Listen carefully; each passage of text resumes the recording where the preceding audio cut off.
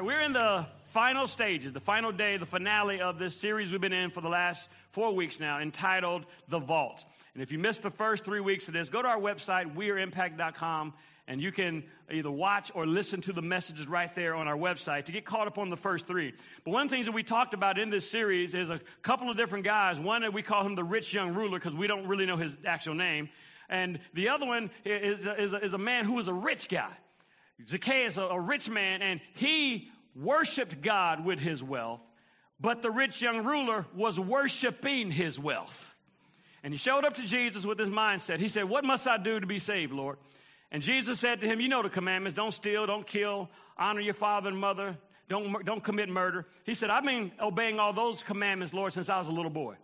And Jesus said, "There's one commandment you've still been violating."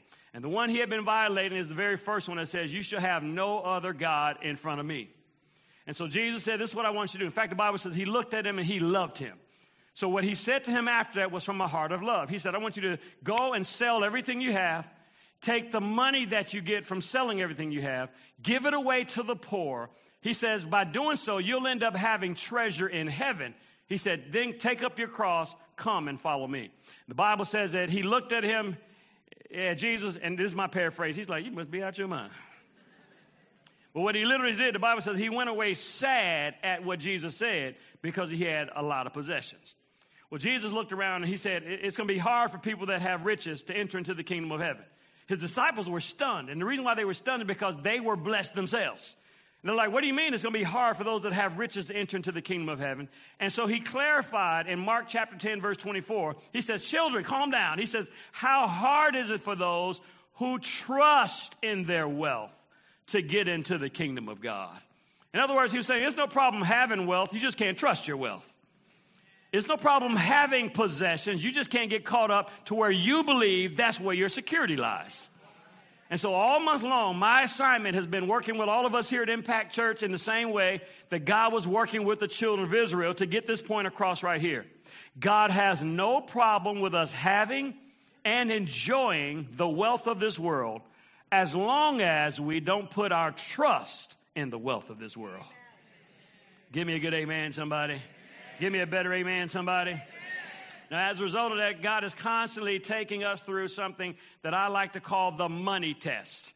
And it's a test that we have to take on a regular basis. In fact, a number of years ago, I wrote a book called Passing the Test of Life. And a number of you may have it, but we actually have been out of it for the longest, and we got some more of these in. So if you're one of those people that have been asking us, when are you going to finally get some of those books back in, we have it. It's got some great information on the inside. Got a nice little picture of me on the outside. So even if you don't want to read, you can just put it on your nightstand, just look at it. Or put it in the window of your house and keep the burglars away or something, man. But it's got a number of different tests, and it's not the kind of book where you got to read it from beginning to end to get it. It's literally like a manual. So if you find yourself going through the test of being misunderstood, you can go to that test, and God will tell you how to pass that test. But one of the tests that all of us have to pass on a regular basis is a test called the money test.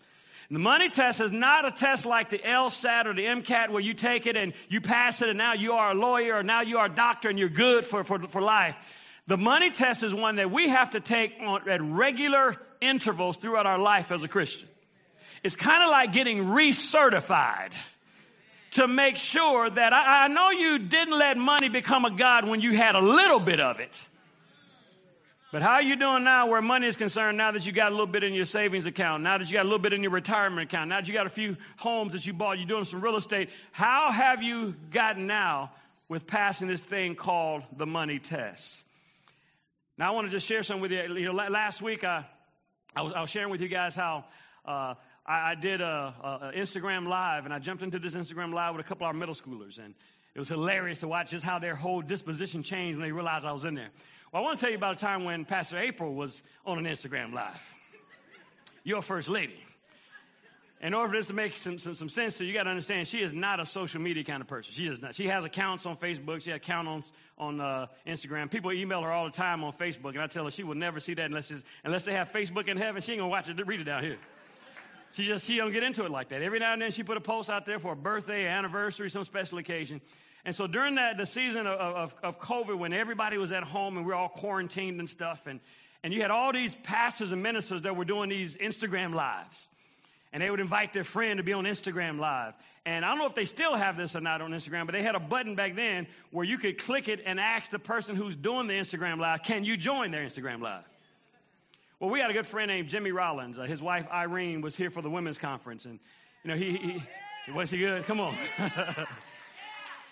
Well, Jimmy was doing an Instagram Live. He was sitting there teaching the word and sharing some things. And April was watching his Instagram Live. But then I guess she saw this little button. You know how you get curious sometimes? She saw this little button that said ask to join. She's already in the Instagram Live, but she saw the little button that says join Instagram Live. Now, she's already watching the Instagram Live. But this little curious button said, you know, ask to join Instagram Live. So she pushed it. I guess Jimmy on the other end saw the request from April Davis. He said, oh, maybe April's got something to share. So he approved it. She didn't know that now she's sitting in his Instagram Live, and she was there for a minute. She said this, can they see me? No. Then Jimmy answered back, yeah, April, we can see you. That wouldn't have even been that big a deal if she was sitting there looking like she does right now in this front row, all dressed up and made up. No, she was sitting in the bed, had her bonnet on. Come on, ladies. You know how y'all look after 10 p.m. Don't act like... You have never seen somebody hit the exit live button so fast.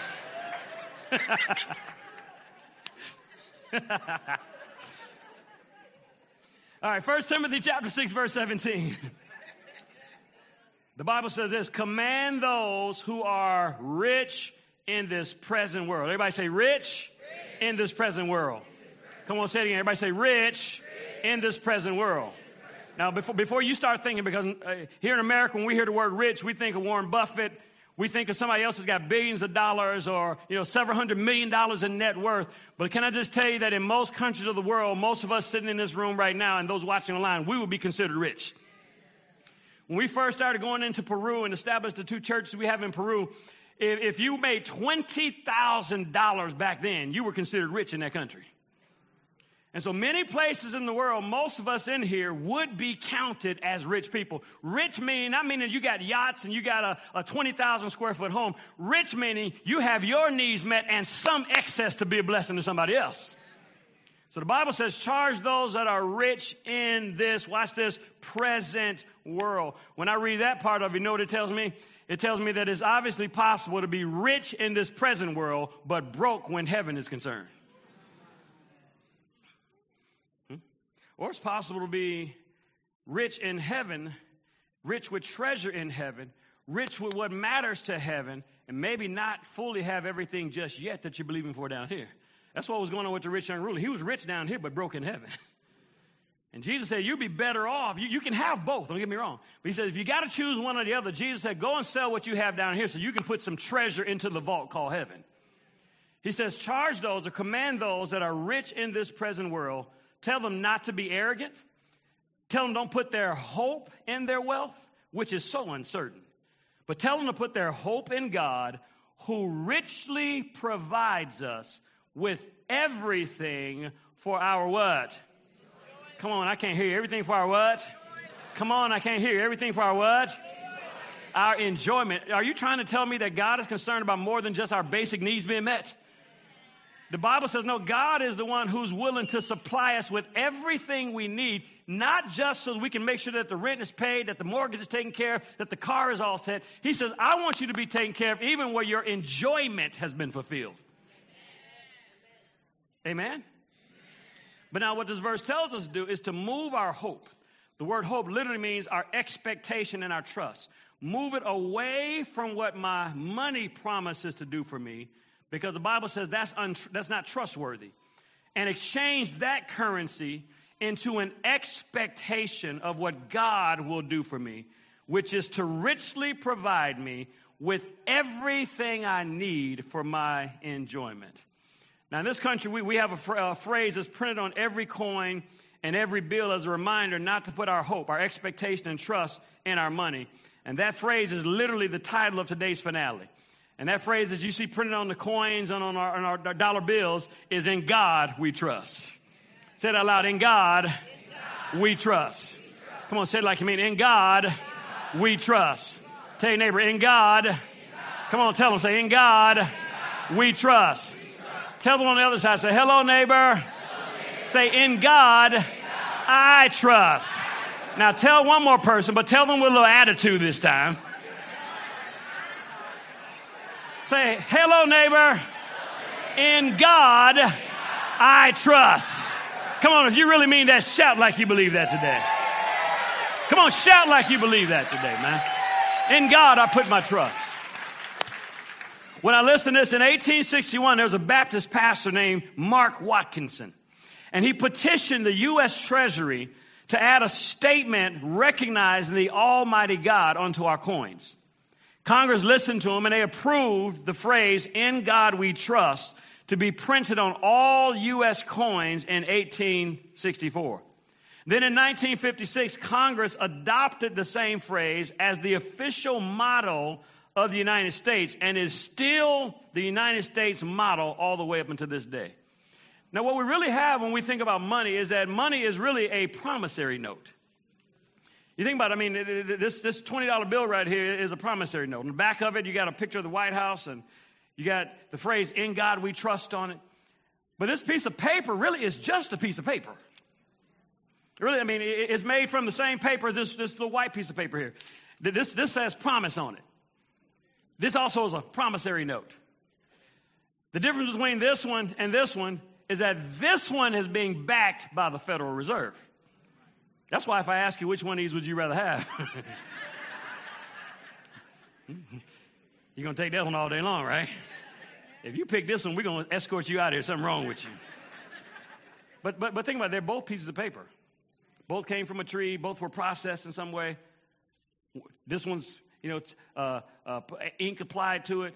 But they're both pieces of paper. What makes this one different is that our U.S. money is being backed by the Federal Reserve. And it only has value because we expect and we trust the government to keep the promise. We give this to a store. They say it's worth $20 US.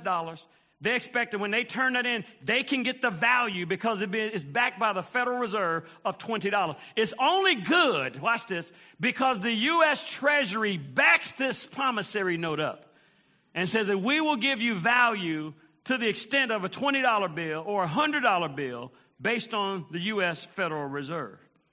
And see, we believe that there's value in this. That's the reason why we walk around with them.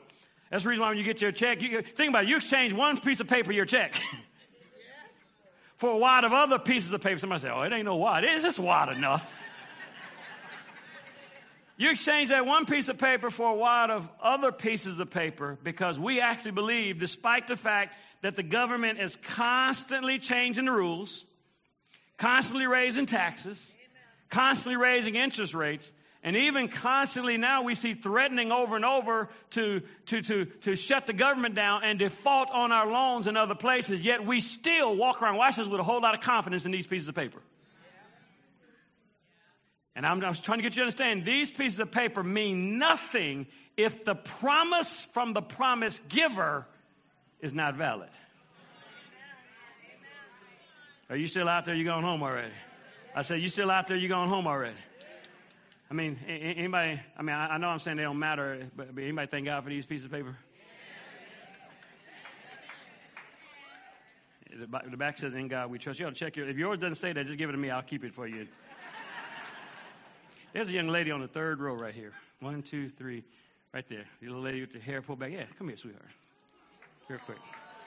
It's your lunch money today.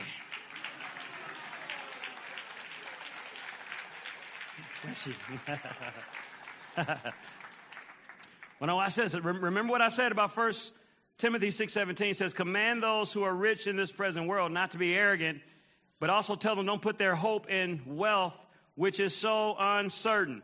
The scripture's telling us again, don't put your hope, your expectation, and your trust in these promissory notes down here. Don't have your hope and your expectation and your trust built on what I have in my bank account. Don't let yourself say, whew, I finally have enough saved up. I'm good now. He said, don't put your trust in these promissory notes down here. Why, God? Because there's another government called the kingdom of heaven. And that government also has printed some promissory notes in a book called the Bible. And the difference between these promises and these promissory notes that we walk around with is that these promises aren't backed by the Federal Reserve. These promises are guaranteed and backed by the blood of Jesus Christ has been shed on our behalf. Come on, somebody. And God wants us to have, watch this, more confidence in the promise of these notes than the promise that we have of those notes sitting in our bank account. Come on, shout amen like you believe that. Come on, shout amen like you believe that, somebody. Amen. How about this? 2 Corinthians 1:20 says, for as many as are the promises of God, in Christ, they are, those promises, all answered yes. So through him, we say amen to the glory of God. I want you to listen to this. I mean, this will blow your mind right here. Listen.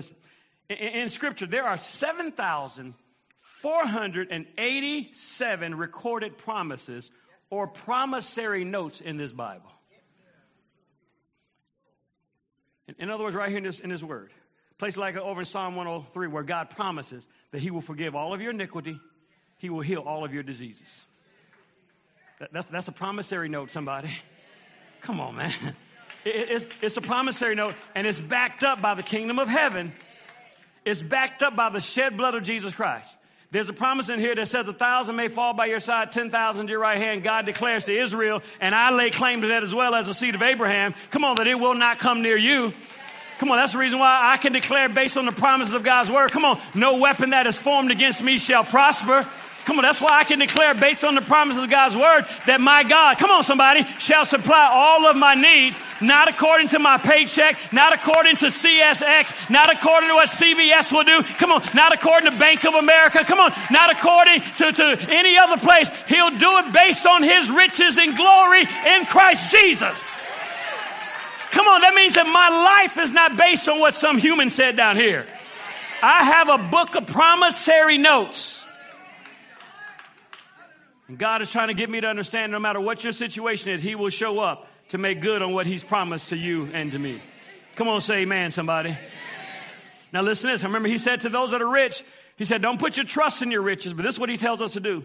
1 Timothy 6:18, he says, command those that are rich to do good, number one. To be rich in good deeds, number two. And to be generous, watch this, and willing to share what you have, number three. Notice that he never says to those that are rich to get rid of all your money and vow poverty. The Bible does not support believers having to take a vow of poverty. Now, if you want to give all your money away, it's between you and Jesus. The Lord has never told me that, and I told you I pray daily that he will not say that to me. God doesn't need you to be broke. Can I just tell you, your Heavenly Father gets no honor and glory out of you being poor. He gets more honor and glory when he can look and see that his kids' needs are met. And you're in a posture where when he speaks to you to take some of what he's given you, you can be a blessing to somebody else. That brings more glory, come on, man, to your Father than you being in a struggle. He never said to those that are rich to get rid of all your wealth. He said that to one man that we know of, the rich young ruler, because he was worshiping his wealth instead of worshiping God with his wealth. Come on, say amen, somebody. He said to tell them to be generous and to share. Verse 19, he says, in this way, if they do this, they will lay up or deposit treasure for themselves as a firm foundation for the coming age so that they can take hold of. In other words, saying that they can withdraw the life that is truly life. He says, for those of us that are blessed, we're considered rich in this world. He says, number one, do good. Number two, be rich in good deeds. Number three, be generous and willing to share. He said, if you do that, you'll end up making a deposit into heaven. And when the time comes, you can withdraw some of the life that is really life. How many know there's a life that goes beyond just money? Some people think, oh, if I got some more money, everything will be fine. How many know you can get money but not have healing in your body? We've seen so many examples of people that had a lot of money, man, but just could not buy healing. Bought the best doctors, the best medicine, best procedures, couldn't buy healing. I mean, you can have money, but have no peace in your heart. Every time I reread Deion Sanders' story, man, he tells a story about how he had money, he had women, he had drugs, he had all the stuff, but he had no peace until he found Jesus Christ. Watch this. How many know you can have a ton of money, but have no protection? You can buy an army and still not be safe. Can I tell you that the angels that watch over you every day, that the ones that came in here with you when you walked in this building, come on, the ones that protect you with some of that crazy driving that you see around Jacksonville? There's a life that is truly life, and the Bible says we can access it or tap into it when we do these three things. Number one, he said we got to learn how to do good. Everybody shout, do good. Come on, say it again, shout, do good. Another way of saying do good, just say do right. That's it. How many know sometimes it's not another counseling session we need, it's not another prayer meeting. Sometimes we need to just do right. There's some family members that when they call, you need to just answer, just do right. Don't even say hello, because you know they're about to call and tell you something wrong.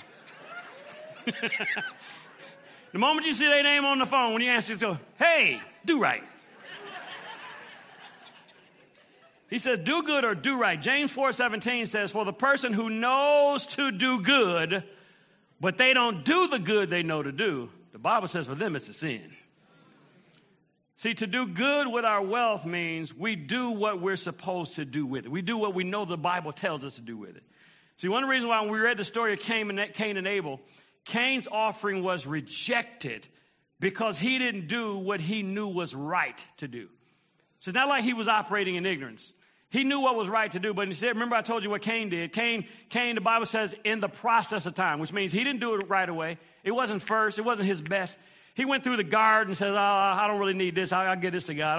I'll pick a little bit of that and give it to God. And then he still held on to it till he finally said, oh, yeah, I should give God an offering. In the process of time, he gave God an offering that came from the ground. But the Bible says his brother Abel, he went out to his flock. And he saw the animals he had out there. And he looked and found the very best animal he could find. He said, ooh, that'd be a good one for God. And he took that animal and sacrificed it and presented it to God. And so when God showed up, he accepted Abel's offering. But he rejected Cain's offering. And you know what happened? They went out into the field and Cain got mad at Abel because God received his offering. That's what happens sometimes even in church. People get mad at somebody else that's blessed. Come on, they get jealous of somebody else because they're blessed and they're driving something nice in their life and there's some peace in their life. And instead of getting mad and jealous at the person that's walking in blessing, why don't we ask him, what are you doing, sweetheart? Can you give me the secret? Because what they're probably going to do is point you to this reality that everything I have, I honor God with it. This is what God said to Cain after Cain got upset. He says in Genesis 4:17, he says, if you do what is right, won't you be accepted? But if you do not do what is right, then sin is crouching at the door and its desire for you. But you're going to have to learn how to rule over that thing, man. See, we learn here at Impact Church how to do what's right with what God has blessed us with. That's why I tell people all the time, we don't tithe around here because we're commanded to do so. We don't. You'll never hear us say across this stage right here, if you don't tithe, the curse is coming on you. No, it's not. Jesus Christ redeemed us from the curse. You don't ever tithe. There's no curse coming on you because you don't tithe. That's not in the New Testament. Christ has redeemed us from the curse. That's what the New Testament says. I'm just trying to tell you, we don't tithe because we're commanded to do so. We don't tithe because we're afraid that if I don't tithe, I'm going to be cursed. See, and this is where people get mixed up. This is why you hear people that aren't learned well enough as Christians say things like this. Well, the Bible don't teach us to tithe, but tithing was in the Old Testament. Well, number one, yes, tithing was in the Old Testament, but if you know your Bible, tithing is in the New Testament too. Because in the New Testament it says this, here on earth men that die receive tithes. Which means every time you put your tithe into the offering bucket or the offering basket back there, you do it online, human beings calculate that, an accounting team tabulates it, the bank makes a transition. Here on earth men receive it, but the Bible says, but there in heaven he receives it. And what it's saying is, when we give our tithe down here on earth, human beings walk away with the physical money or the promissory note. But in heaven, Jesus is right there as we worship him with our giving. And see, understand this, tithing, yes, it was in the law. Moses, when God gave him the law, it was included in the law that the children of Israel were commanded to tithe. And if they did not tithe, just like any other law that they broke, a curse would come upon them. But we don't tithe because the law commands us to. Because if you go back and study the Bible, that's why it blows my mind when people say things like that. Because if you study your Bible, you'll know that 400 years before Moses ever showed up and gave the law, a man by the name of Abraham gave a tithe in Scripture. And why? I said, nobody commanded him to do that. If you read the story, Abraham tithed because he had a nephew by the name of Lot. He took his nephew Lot with him when he should have left his behind back in Ur of the Chaldees. And I mean, when you take folks with you that ought not be with you, they end up causing trouble. His nephew Lot got out here in the middle of the plain, and their herdsmen were bickering with each other. Abram said, there's no reason for us to be in strife. You take whatever land you want, I'll take the rest. He took the best land, the Bible says. And he pitched his tent towards Sodom and Gomorrah. And because he pitched his tent towards Sodom and Gomorrah, he eventually ended up in Sodom and Gomorrah. And then a group of armies came and captured Sodom and Gomorrah, took the men and the women and the children hostage. Abraham gets word that your nephew Lot has been taken captive. And you know how it is when you get that phone call, Junebug, they're in jail. We need everybody to put $50 together.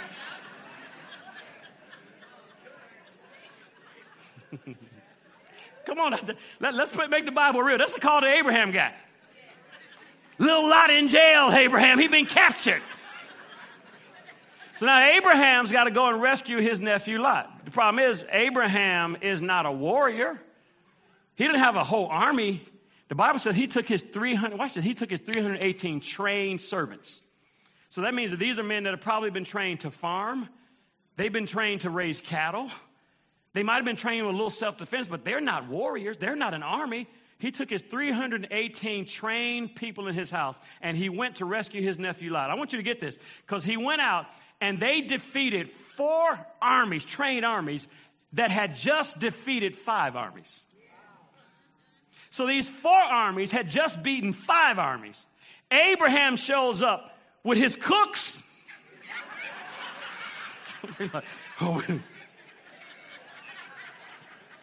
His farmhands. And they defeat 4 armies. That doesn't happen, watch this, unless the blessing of God is on your life. Now here's how it works in war. You show up and kill 4 armies. Well, all the gold and the silver and the jewels that belong to them, you won't be needing that because you're dead now. So now they gathered up all the stuff called the spoils of war. And Abraham and his 318 servants took all the spoils of war. And when they showed back up, Abraham, without any commandment, come on, help me out somebody, without any law to make him do it, he showed back up. And this is what he said coming to town. Ain't no way in the world we would have did that if the Lord wasn't on our side. That's what he's saying to himself. And so when he shows up, the first thing he decides in his heart to do is find the priest for me. They find Melchizedek, and Melchizedek shows up. He takes 10%, a tithe, of everything he knows God just gave him. And he gives it to the priest and says to the priest, let this bless the house of God. So when we tithe, come on somebody, we're not tithing from the line of Moses, that is a commandment. We're tithing from the line of Abraham that recognizes, come on, God has been good to me. God has blessed me. God woke me up. God provided for me. God is healing me. And it's the right thing to do, to take a tithe of what he's given me and bring it back to worship him with it. You ought to shout like you believe that, somebody. Woo! See, this is why we do it. Proverbs 3:5 says, trust the Lord with all your heart. Do not rely on your own understanding. Verse 9 says, honor the Lord with your wealth and with the first, come on somebody, and the best part of all of your income. What happens if I do that, God? Because he didn't have to promise us anything. But he still made a promise. He says, if you do that, your barns are going to be full. And your vats are going to overflow with fresh wine. He says, if you bring me the first and the best because of a heart of honor, he said, I'm going to turn around and do something for you too. I can't let you just give to me and I don't turn around and bless you. He says, your barns are going to be filled with plenty. For us, that means your bank account. I'm going to put you in a status of overflow. Give me some time. I'll work with you, put you into overflow because you've been willing to honor me. Second thing he tells us to do is be rich in good deeds. Good deeds. This suggests that it's not enough, watch this, to just be generous with our treasure, but end up being stingy with our time and our talents. See, sometimes the easy route is to write a check. Some people, that's the easiest thing. I can just write you a check.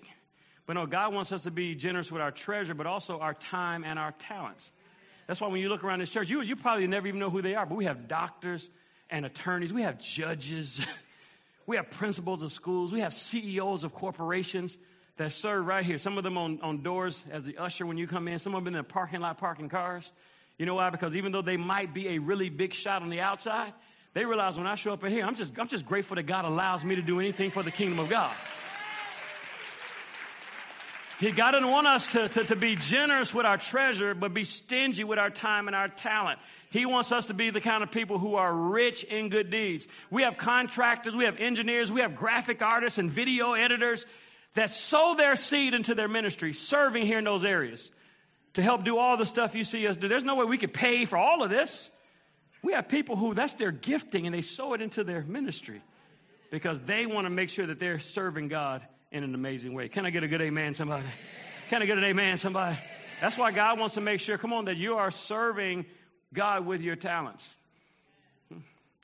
If you are an administrative type, we have what we call an A team, or the administrators that help us run things around here as their service to the ministry.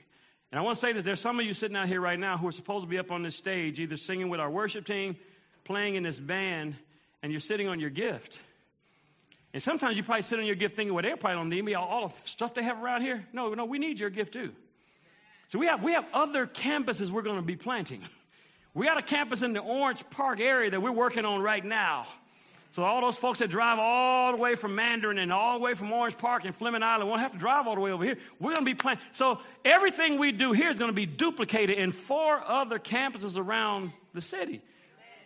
So to think that we don't need, yes, we need your gift. And can I just tell you this? We also need on this stage some more younger people. We need some more men on this stage. And can I just say this without offending you? We need some more people that are not black on this stage.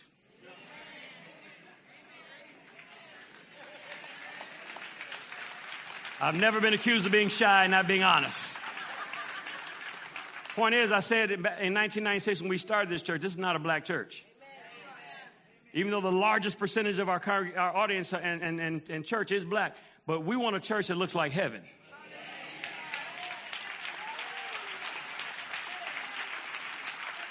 One of the ways you grow a church that looks like heaven is when people show up at the building, they ought to be able to look around and see people that look like them.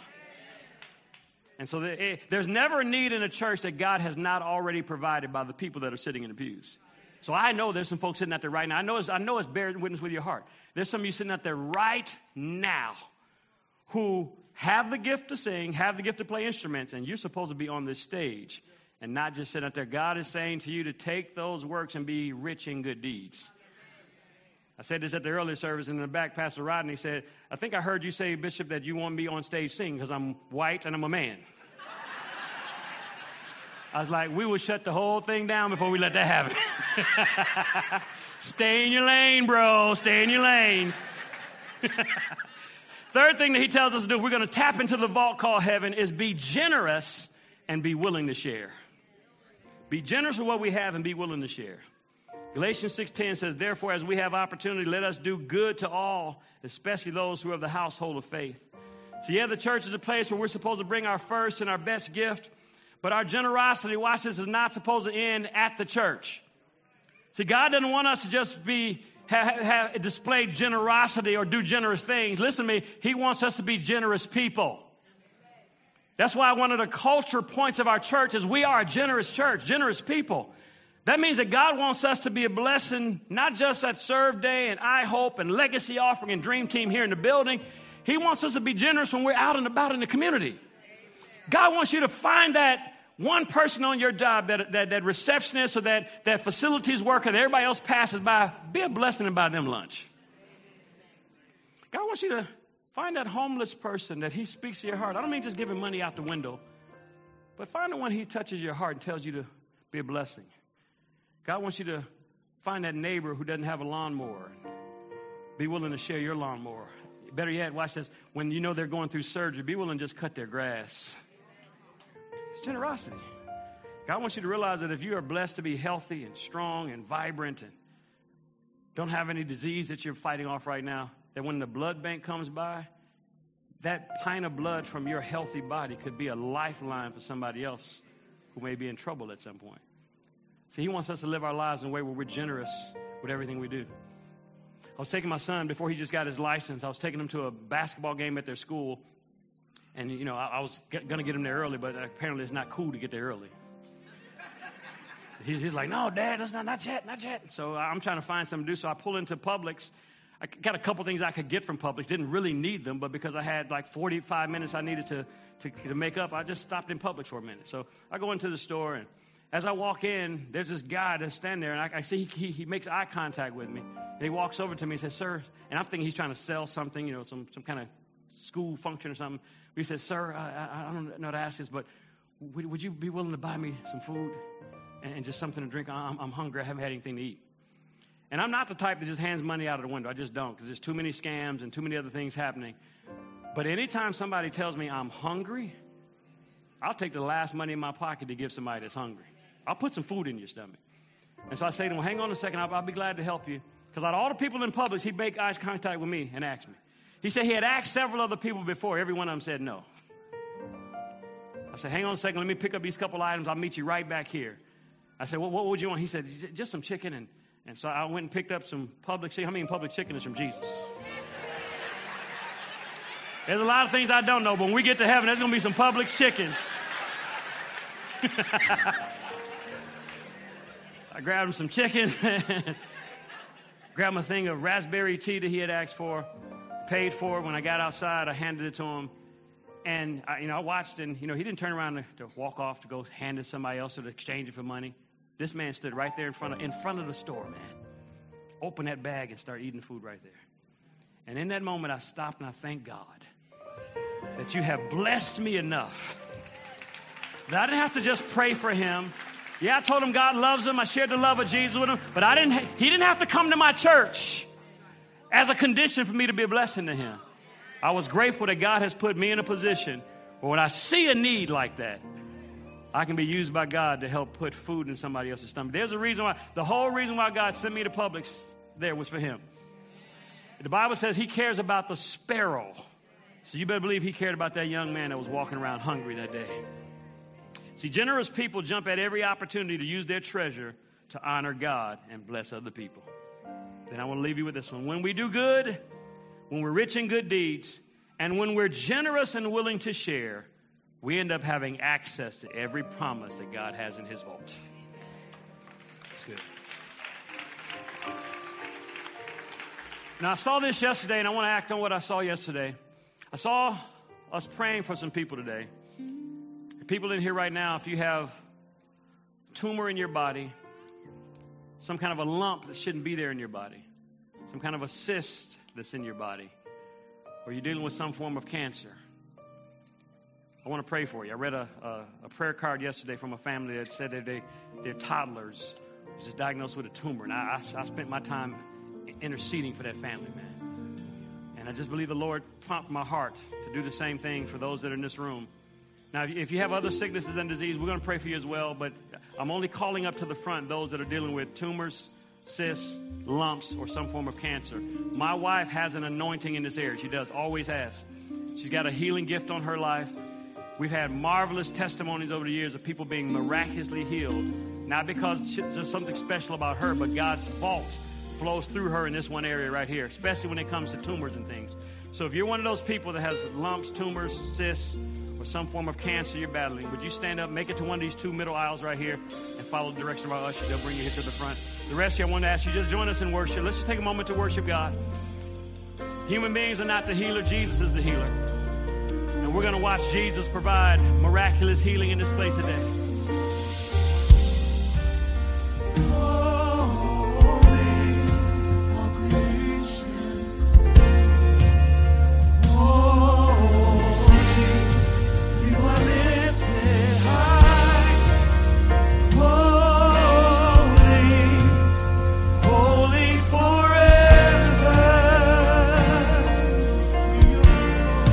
Hear your people sing. Oh.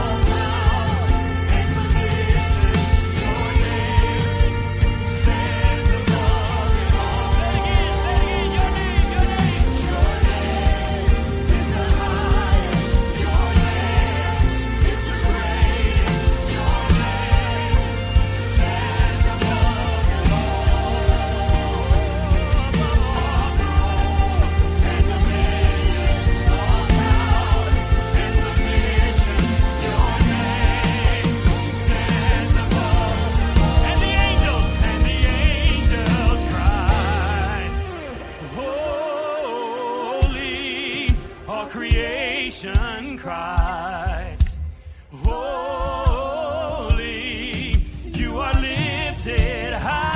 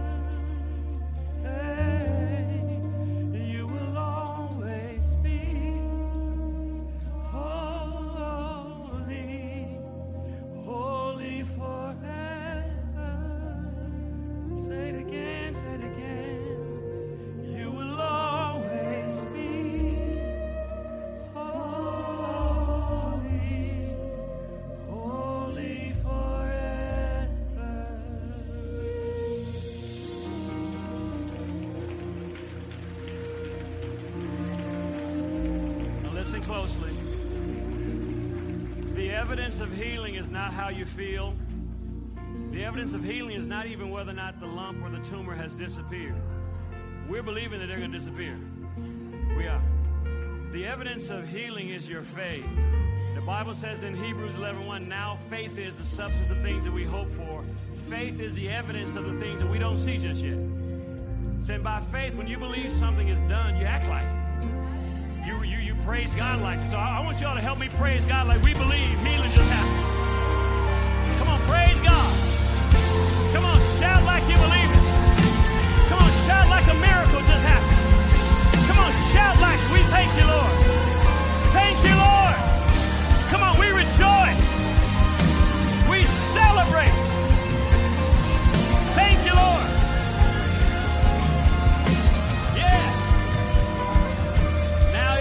If you're in the room now and you have sickness or pain in your body, that is not one of the things we call out. Just lift up your hand right there where you are. Come on, you got sickness in your body. I want you to turn around and find somebody that's got their hand up and put your hand on them and just in some appropriate place on their arm, their shoulder, their back. The Bible doesn't say pastors will lay hands on the sick. It says believers, and they will recover. So I want you to pray for that person right there. Make sure we don't miss anybody. I want you to speak life over them right now. Come on, speak life. Come on, we declare from the crown of your head to the soles of your feet, God's healing power is at work in your body right now, affecting a healing and a cure in you. We say that God's healing virtue is at work. The blood of Jesus Christ covers you from the crown of your head to the soles of your feet, driving out any sickness, disease, any malady, any abnormality. We say that your body is healed Your body is whole. Your body is well. We say that every cell, every tissue, the blood in your body, the bones in your body, your neurological function, it all functions perfectly in the name of Jesus, because his name is above every other name, and we declare it to be so. We thank you for it, Father, now. In Jesus' name, amen. Amen. Amen. Praise God. Praise God.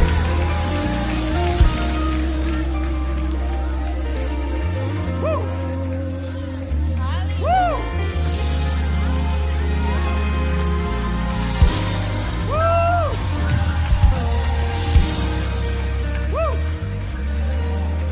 All right, bow your head right there where you are. If you're in this place and you don't know Jesus as your Lord, I want to ask you, ma'am or sir, will you let me pray for you today? I'm not going to embarrass you. I'm not going to call you to the front. Nobody's even going to lay hands on you. I just want to lead you in a really simple prayer of commitment to Christ, because that's all he asks from you. Jesus has paid the price for your sin and mine. The Father has given us salvation as a free gift.